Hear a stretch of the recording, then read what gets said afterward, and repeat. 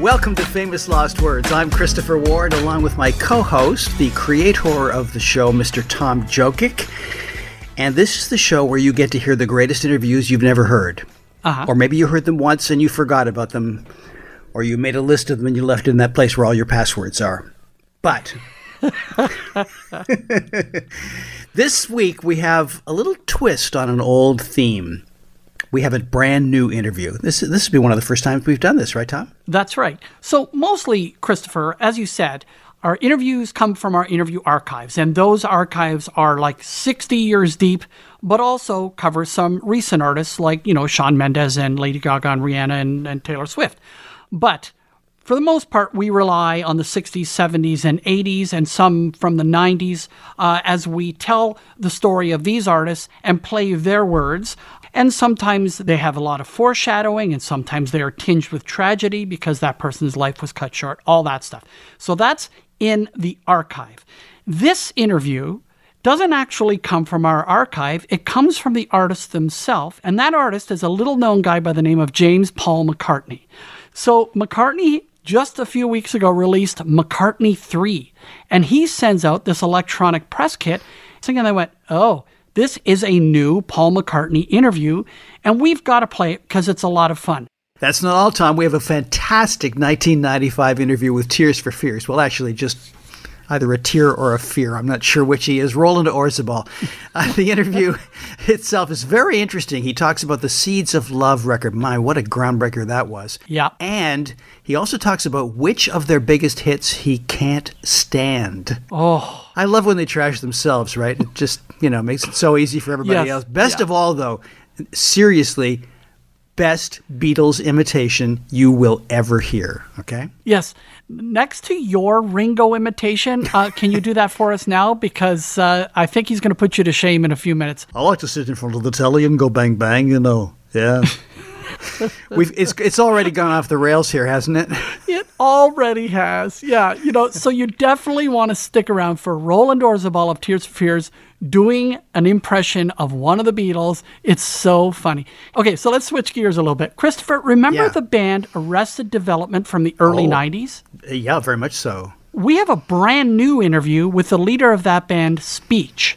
I talked to him about those glory days, and we also talk about his new music, and one song in particular in which he addresses the events of January 6th of this year in Washington, D.C., which leads us to a bigger discussion about protest music going all the way back to the 1960s. It's amazing to me when an artist can react almost in real time to current events like that. Absolutely. And actually, he put out the song like a matter of days later. And it is a really good song. We'll play just a smidgen of it when we get to that part. Speech from Arrested Development coming up a little bit later. And finally, Tom, it's time for a rematch of TJ versus the VJ as you and I face off in a test of musical skills. And that's skills great. With a Z, ladies and gentlemen, if you're in Canada, and a Z otherwise. So buckle up. It's going to be fun. Let's get started with Paul McCartney. Live and let die.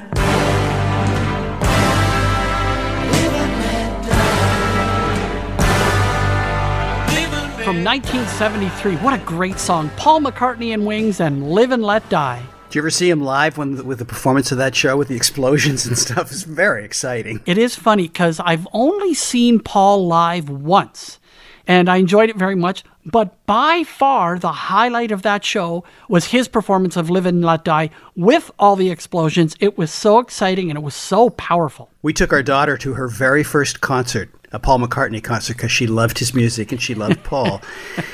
And she fell asleep because she was little, She was only 5. But she woke up with a start at the beginning of Live and Let Die. Oh, I bet. And loved the rest of the show. So, Christopher, let me ask you something, because I have 2 sons. They're 25 and 23, and I've taken them to a few concerts over the years.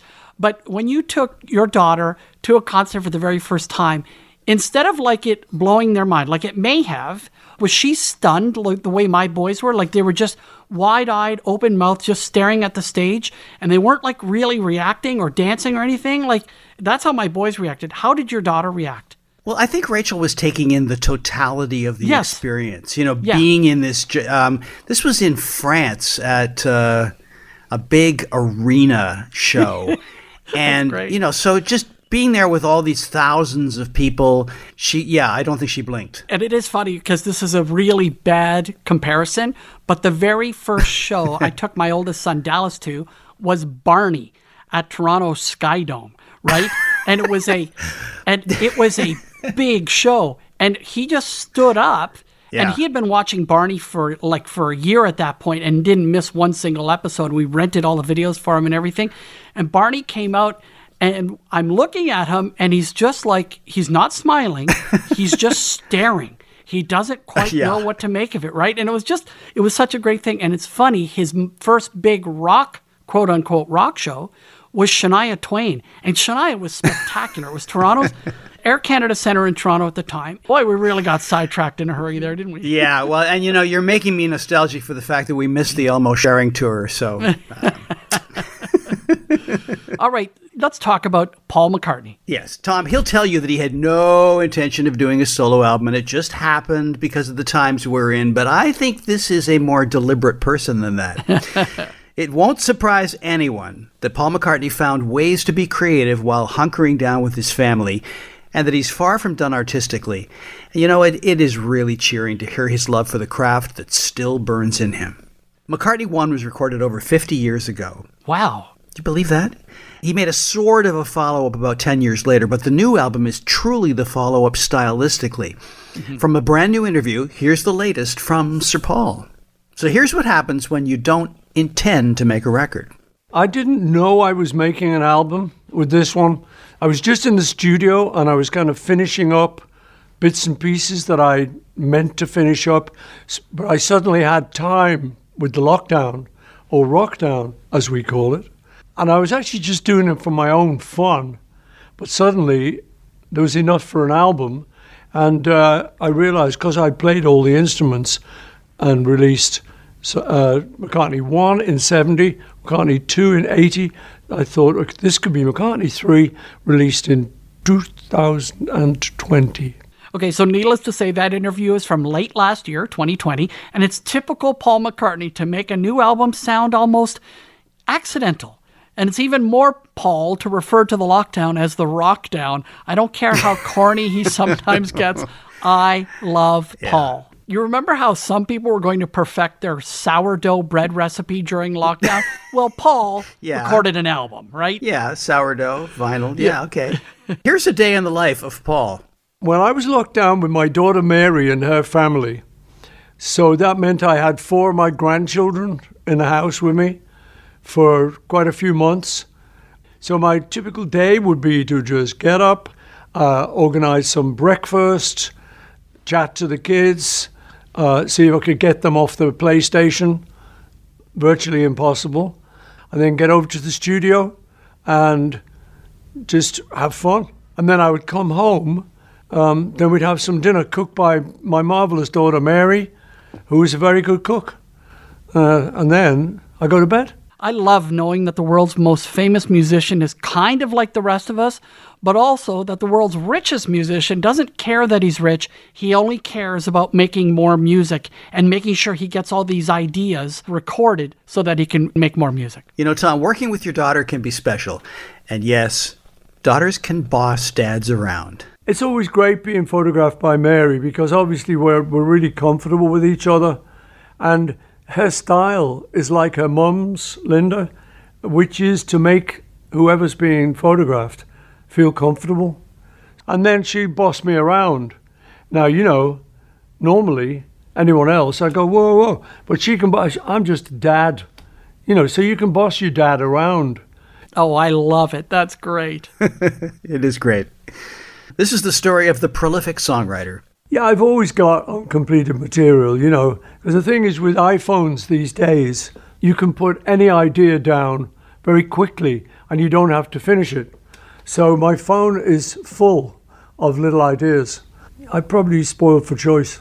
Okay, seriously, How many great songs, great melodies, great lyrics can one guy have before he runs out of ideas? This guy is 78 years old and is creatively putting the rest of us to utter shame. It's wild. Well, some people would say he did run out many years ago. I don't agree with I know, and I don't agree with that. No. Okay. It's like John Lennon saying that Elvis died when he went in the army, Yes, he's just being cruel. I just want to point out, you and I have talked about this before, and that is just the song Silly Love Songs by itself. And I know that song is much maligned, but I heard it the other day, and Christopher, it has at least 4 massive hooks in it. Most people wouldn't come up with that many in their career, and he came up with 4 of them in a 5-minute song. More hooks than a tackle box? Would you go that far? That's very good. Anyway, like I said, he's putting us all to shame. Well, my theory is that creativity is a muscle. And if you stay in shape and you continue to work at it, that you can continue to be creative. That makes sense. Here are some plans for a busy man. I'm involved in a full-length feature film, an animation film called High in the Clouds for Netflix. So that's exciting. I've just got involved in a musical. I've got the Beatles film that Peter Jackson's been making, and I've seen little bits from that. It's a very warm, affectionate film, and it shows the Beatles working. And something he sent me the other day to just see, it was the birth of the song Get Back, where I'm just noodling around on the bass, turn, chicka, turn, chicka, turn. I'm going, whoa, whoa, whoa, whoa, woo, just doing anything. You hear that it becomes Get Back. And then I've got a new Granddude book, a children's book. So there's plenty to keep me busy. In fact, there's too much. If you haven't seen the trailer for Get Back, you've got to see it. Even though it comes from the recording of that, the Let It Be album and the movie that came with it, the spirit of this new film shows the Beatles at their best instead of at their worst. And it actually looks amazing and really kind of comforting to see them getting along and being creative and goofing around. It looks really warm. Director Peter Jackson is slaving away in New Zealand to get that done. I'm really excited to see it. Paul McCartney, brand new interview with Paul on Famous Lost Words. Speaking of Beatles, we just happened to have a mid-90s interview with one of the guys from Tears for Fears, and he does one of the best Beatle imitations you will ever hear. Next. Welcome back to Famous Lost Words. I'm Christopher Ward with Tom Jokic. Just a reminder to get caught up on past episodes of the show, like our incredible recent 2-part Motown special. Yeah. Our show about one-hit wonders. We also have 2 all-80s episodes and a super 1970s show. Okay, back to the regular programming.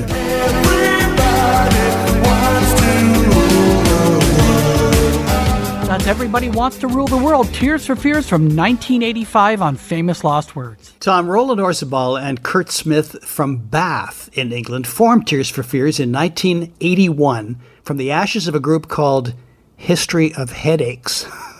Ooh. Sparing us having to introduce their wonderful music with such a hideous band name. Oh. Yeah. Their second album, Songs from the Big Chair in 85, featured the hits Shout and Everybody Wants to Rule the World. And that one hit number 1 on Billboard, with the latter being named the best British single of 1986. So the band kind of peaked creatively with The Seeds of Love, which I think is their masterpiece. I mean, I love their earlier work, but that one is just one of those songs that every time I listen to it, it reveals something else. Yeah. That came out in 89, and it was an album that supposedly cost £1 million to make. And, the production is elaborate enough that you think, yeah, that's entirely possible. I know a lot of people love songs from the Big Chair, and I do too, with, those songs, the big hits that you're talking about and Head Over Heels. There's also songs like The Working Hour. But boy, oh boy, The Seeds of Love is sensational. There's a song called Woman in Chains. Right, yeah. Which is as good as any song that they ever put together. Yeah. As you can imagine, Tom, the good times couldn't last. The guys split up in 1991 for the usual reasons: money, creative direction, corrupt management. They ticked all the boxes.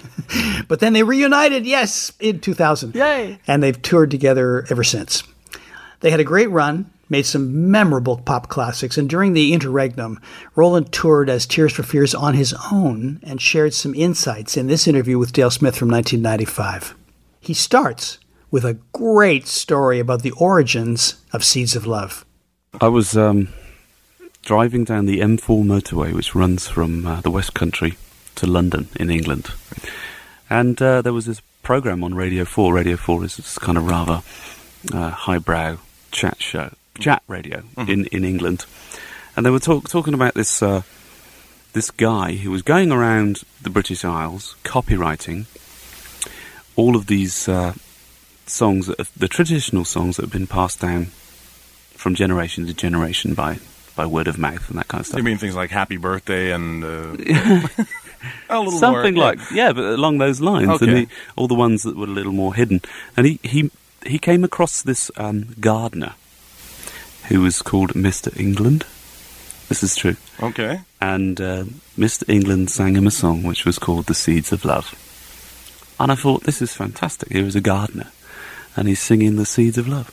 And that's really, I had that title for a long, long time before I was struck with this rather inspired idea of ripping off John Lennon and making a song which, what I wanted to do was really make a protest song against the current political regime, which at the time was Margaret Thatcher. Mm-hmm. And I wanted to try and evoke memories of the 60s when Britain was great and inflation was low and we had the Beatles and Harold Wilson was the Prime Minister.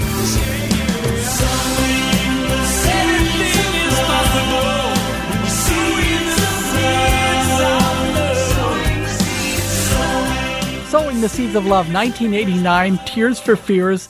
That's so Beatlesque. Great songs from a great album. And they also released some amazing songs even earlier than Big Chair from their first album when they did Pale Shelter, Mad World, and Change. That's quite a body of work when you consider over the space of about 8-9 years, they created some of the best songs of that decade. Yeah, I think they're one of the most important bands from that entire era. If only when you hear how well those songs stand up. Tom, this is a jam-packed clip where we find out that Roland really doesn't care for Tears for Fears' biggest hit. Yeah. Don't get me started. And then he has the best story of a star with 2 R's sighting ever. We mean Ringo, of course. I mean, if you look back now over the previous albums, say starting back when you first became big in North America, because that's what we're familiar with. No, it was all kind of... It's no Everybody Wants to Rule the World. No, well, the thing is this, I don't actually like that song very much, and so it's, how can I continue? Sort of, I don't want to make music I don't like, and it's that kind of stuff I feel has had its day, and I want to move in this direction because... I don't know, maybe I'm getting older, maybe I'm just becoming more aggressive as I get older, I don't know why. But I'm really not the same guy that wrote all that stuff. Did you feel you have to shake things up along the way because you were almost being, people wanted to typecast you into that cute little poppy duo, oh look, it's a Wham with a cynical edge. Two puffs and a synth. Yeah. Yeah, now it's one puff and a guitar synth. And so, no, I just...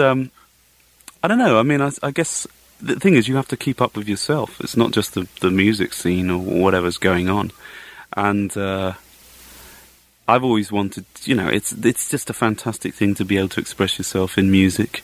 And that's how I felt when I was 18, 19, 20 in those days. I was a lot more trapped. This album, for me, Raoul and the Kings of Spain, is just much more human. You brought back Alita Adams for a guest appearance on this one. That's true, yep. And also I saw in here, and it's intriguing, Barbara and Ringo, next time bring your own tea bag, I saw in there. Now, is that the Barbara and Ringo that we're all thinking of? It is, actually, because we wrote most of these songs in the south of France. We rented a villa right on the Mediterranean. Ooh. And one of the luxuries of... Again, of being in this industry. Being in this industry, yeah. And we started writing, and... this agent kept sort of ringing me up and saying, we need to bring somebody round because we need to sell the house for August. Now, this place is a lot of money, and August, to rent for August is thousands of pounds. Thousands. Tens of thousands of pounds. For 1 month? Yeah, for 1 month. And so she rang up, and as usual, I stopped work, sat outside, and waited for these people to turn up to see what kind of millionaire is going to move in for August. And so this guy comes in, and he's got like this beard, and he's got these shades on, and this big nose. And Wait a minute. And I go, oh my God, it's Ringo. And he was with a very tall Londoner called Hillary. And so I'm like, Hillary sat chatting to me while Ringo's going around, and he just starts cracking all these jokes. He goes, it's very private here. I said, oh yeah. He goes, I see a lot of boats in the bay. I said, yeah. He goes, they're not journalists, are they? I said, no. They leave you alone. I said, yeah, they leave me alone. He goes, they'd be bothering me a lot more if it wasn't for that Paul McCartney. So he's going on all about this stuff, and I'm going, my God, it's Ringo! And while all the time we were doing writing secrets at the time, and he's got this Ringo drum fill, and I hope he doesn't want me to play him anything, because he'll hear himself. And so then, just as he's leaving, he goes, thanks for the cup of tea, because I hadn't offered him anything, because I was just like nervous. And he goes, I brought my own tea bag. And which he hadn't, he was joking. And then the next time he came round, he brought his wife Barbara, and they all sat down. We gave them a cup of tea, but you see, he's off stimulants, and we gave him some Earl Grey, and he said, I'll be buzzing all the way back to Monte Carlo. You know, So you had tea with Ringo Starr. I had tea with Ringo. Yeah. But it's amazing to sit here and see somebody who's, reached your level of success, and yet you're still in awe when somebody of Ringo's stature comes in. Absolutely. It really puts you back. It almost puts you back in our camp, really. Oh, yeah, completely. Yeah, totally. Yeah. It's kind of a nice little... But he's a great guy. He's fantastic. Okay, definitely one of my favorite clips from the archives, Roland Orzabal. First of all, telling us that he doesn't really care for Everybody Wants to Rule the World. Okay, dude. Although I'm sure he's not complaining about the money that song has generated since then. And then he does singularly the best Ringo Starr imitation I have ever heard. Isn't that great? It's fantastic. I'm hanging it up now. Thanks, Roland. Yeah. Just a shout out to my friend and colleague Doug Thompson, who found that interview for me. I knew it existed in the archives, but I could not find it. I remembered that interview fondly. I particularly remember the Ringo accent, and after some digging, Doug found it and sent it my way. So I just want to give him a great shout out. Oh, yeah. Thanks very much, Doug. Good find. That's great. Tears for Fears on Famous Lost Words. Still to come, it's the long-awaited rematch of TJ versus the VJ as Tom and I face each other in the ultimate showdown of obscure and useless musical knowledge. This is Famous Lost Words. I'm Christopher Ward with Tom Jokic, and we are mere moments away from the continuing grudge match between Tom and I that we call TJ versus the VJ. But first, Tom has a brand new interview. On my radio tape, play a box right. Just loud enough so folks can hear us hype scene. Out of nowhere. That's People Every Day, a massive hit from the summer of 1992 by the Grammy-winning band Arrested Development. A few days ago, I spoke to the leader of that group, Speech. So, Speech, let's go back to the early 90s with Arrested Development. You guys released your first album, 3 years, 5 months, and 2 days in the life of, and it instantly catapulted all of you to fame. So you sell millions, you win Grammys, and you made an imprint on the culture. What do you remember most from that time? For me personally, it was an incredible time of diversity of music. You had the grunge scene, or whatever you want to call it, sort of like Nirvana and things like that. You had Arrested Development on the hip-hop scene, which we were expanding the boundaries of hip-hop. And you had R&B that was doing incredible rock music. So there was so much different expression. And even on television and movies, there was so much different expression.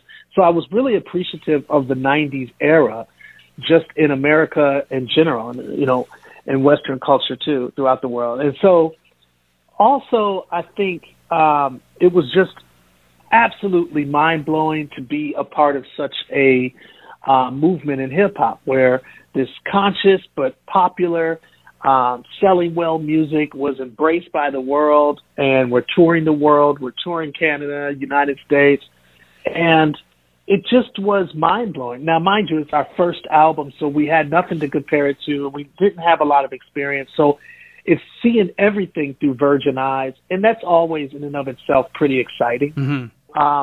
It was mind-blowing, a mind-blowing time period. I bet. Now, I've heard it said that that album was a reaction against gangsta rap. Would you say that's a fair assessment? I would say that it is to juxtapose gangster rap, not necessarily fight it. You're right. To show more sides of black life. Because I grew up in Milwaukee.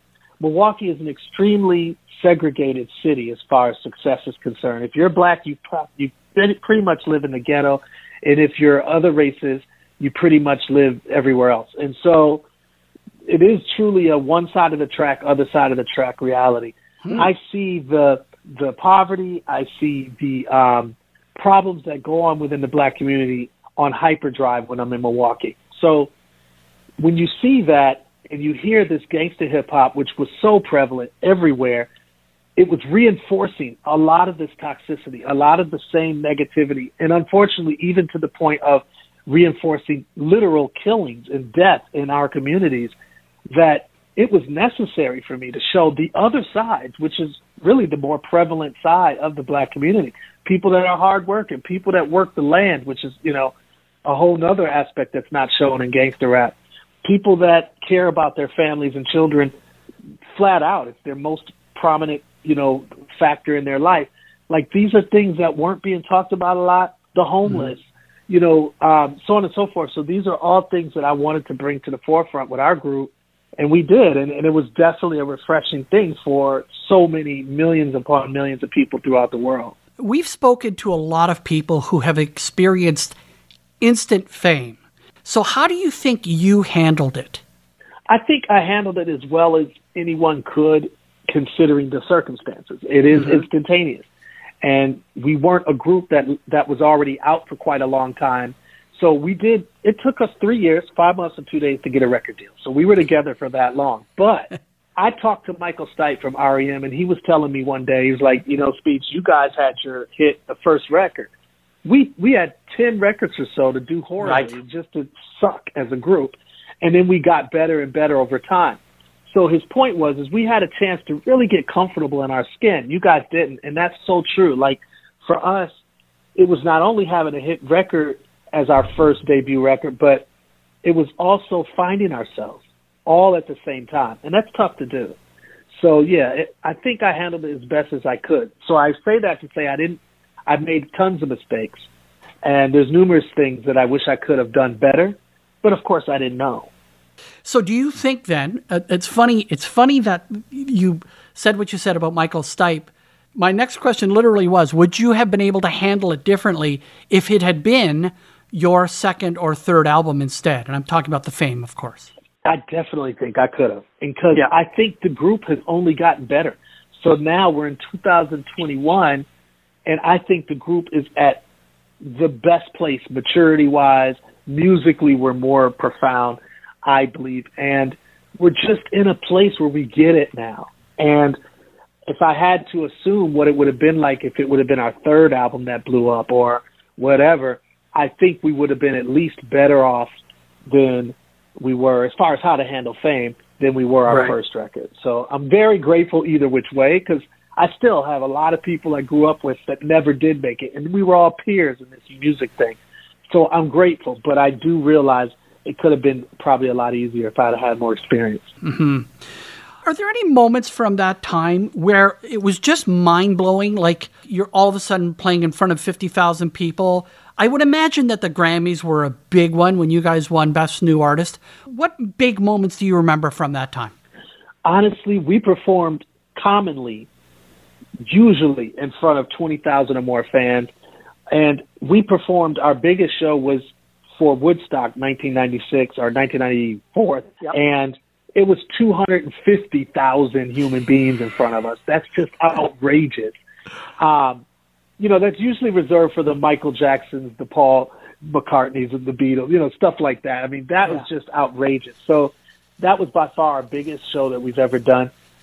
But I would say just meeting some of the people we've gotten a chance to meet, Nelson Mandela, I mean, you know, come on.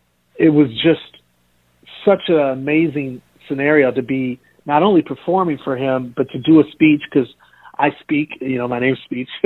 So I speak, and I did a speech right before his speech. We got a chance to talk. You know, things like that were just sort of outer body experiences and such highlights. The one other thing I'd love to say is that Arrested Development put out what I believe is our best record since our debut album, and it's called Don't Fight Your Demons. And I'd be sad if I didn't tell the listeners to check that piece out. I think it's possibly our best record. And so, yeah, it's on streaming service. Speech, you have a new single out called A Different World. And within a week of the insurrection on the Capitol in Washington, D.C., you put out a new single which kind of captures the pain of that day. It's called A Different World. So tell us about that song. Yeah, so that song was, especially coming from a black man, the perspective that I was coming from, which is not only the disgrace to the capital of this country by these insurrectionists, but also the leniency of the security and police forces, not calling the Army, not calling the National Guard, whereas black people who are, in most instances, peacefully protesting are met with such heavy military presence. And that's scary as a non-white person, or a non-white man in particular. So the song talks about that, and then sort of the theme at the end of the song is white, black, Asian, Latinx, whatever you are, that we can make a different world. Because I think that there is such a need to make a different statement than what was made on January 6th. Let's have a listen to a bit of that right now. Speech from the album Expansion and the very powerful single, A Different World. Hip-hop is from the school of Hillman, so we can make a different world. We can make a different world. We can make a different world. Speech, my co-host Christopher and I have talked a lot about the lack of protest music recently, despite the very tumultuous times we live in. Now, I do vaguely remember around the turn of the late 60s and early 70s. Now, I was a child then, but there was more protest music. I think of the song For What It's Worth by Buffalo Springfield, which was written by Stephen Stills. I think of the song Ohio by Neil Young for Crosby, Stills, Nash & Young, to protest the shooting of the unarmed students at Kent State University. And so there was a real growth of protest and protest music, and I think a lot of people think that they had a lot more to protest about, mostly because of the draft in Vietnam and, of course, civil rights.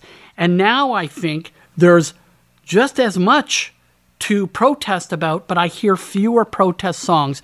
Why do you think that is? Maybe I'm just listening to the wrong stations. No, I don't think you are. I personally think that from a mainstream perspective, because obviously today you have streaming services, you have, the internet in general, where there's numerous mediums where people can release music. But from a mainstream perspective, there is far less protest music. And I believe it's because we have allowed huge corporations to create conglomerates that are running most of the mainstream mediums. And so because of that, they really have not allowed protest music to be a part of what their energy is going to be going out to the world and to the nation. And so, unfortunately, there's a lot less voices, in other words, are a lot less music activists that are controlling the output that is going to get to mainstream. Well, Speech, it's been a real pleasure talking to you today. The new album is called Expansion. The new single is called A Different World. And the most recent album from Arrested Development, check that out too. That's from 2020. Thanks again, Speech. All the best. Thank you. That's Speech of Arrested Development in conversation with Tom Jokic from just a few days ago. You're listening to Famous Lost Words, and now it is time for TJ versus the VJ. That's right. I'm TJ. I'm Tom Jokic, and that's the VJ, Christopher Ward, the original Much Music VJ. And this is where we go at it, tooth and nail, and we try to stump each other with our quote-unquote vast knowledge of musical trivia. Yeah, I'm going to start with an easy one for you, okay? All right. In 1967, Peter Cetera went to see a band called The Big Thing. Now, that band changed its name to what when he joined as an original member? Oh, well, that would be Chicago or Chicago Transit Authority. You got me. Yeah, Okay. Chicago Transit Authority, which they only kept for one album. Okay. Oh, so the trick part of that question was whether I knew it was the Chicago Transit Authority, right? Exactly. CTA for the I see, insiders. CTA. Okay. So what famous group was Bob Dylan's backing band in 1986 and again in 1987? There's a couple. I'm going to say the Grateful Dead. Okay, so the Grateful Dead was the backing group for one of those tours. And the other one would be Tom Petty and the Heartbreakers. Tom Petty and the Heartbreakers is what I was looking for. Okay, good. Okay, can I ask you another one? No, it's my turn. Okay, Smarty Pants, go. What's the location of Joni Mitchell's song Raised on Robbery? Well, she's sitting in the lounge of the Empire Hotel. All that right? And you get bonus points. You get bonus points if you can tell me where the Empire Hotel was located. I'm going to say it's Northern Ontario because of the, I don't know, it's just a feeling I get from the song. I'm going to say Northern Ontario or else Winnipeg, Manitoba. But it's weird because I'm saying Ontario because of the line, a little money riding on the Maple Leafs. So it's a Toronto Maple Leaf kind of fan. Nicely done. But you know what? It was Huntsville, Ontario, but that burned down. Okay.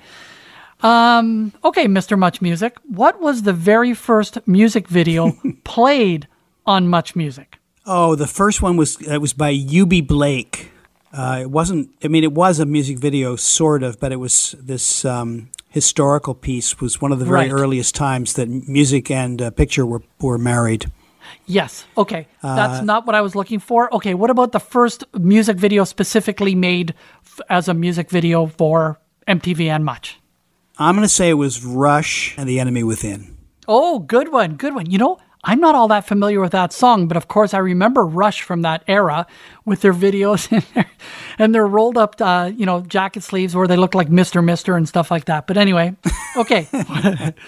Back to you, Christopher. You got one for me? Yeah, this is just a gimme. Mickey Thomas, the co-lead singer of Jefferson Starship along with Grace Slick, not only sang lead on one of Tom Jokic's favorite songs, We Built This City, he was also the lead singer in another group on a Billboard Top 10 song. Who was that and what was that song?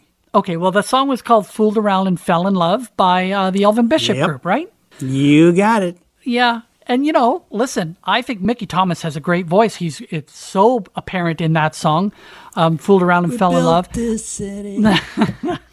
Yeah, we built this city on rock and roll. If you're new to the show, We Built This City by Starship is my least favorite song in the history of recorded music. And that's saying a lot because I have a lot of least favorite songs, but that is number one.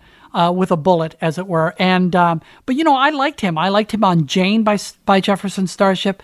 You know what? Let's just keep going. What video, Christopher, was so controversial that it cost the performer a Pepsi sponsorship?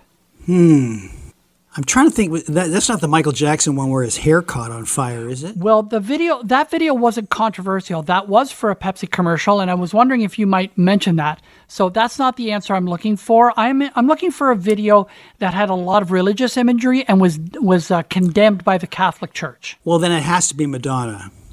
Like a Prayer? Yes, exactly right. Very good. Very good. All mine are way too easy, but here's one for you anyway. Who is the only 3-time inductee into the Rock and Roll Hall of Fame? Okay, well, having listened to previous episodes of this show, I know that it is Eric Clapton. Yes, you're right. An 18-time Grammy winner.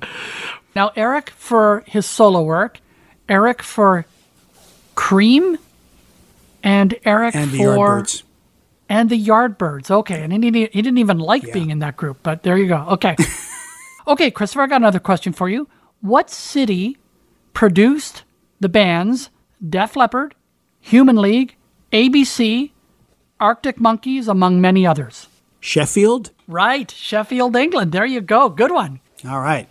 Tom, the song Underneath It All was No Doubt's highest charting U.S. single, but didn't fare nearly as well elsewhere. One reviewer called it an embarrassingly self-conscious reggae pastiche, unimproved by a guest rap from Jamaican dancehall queen Lady Saw.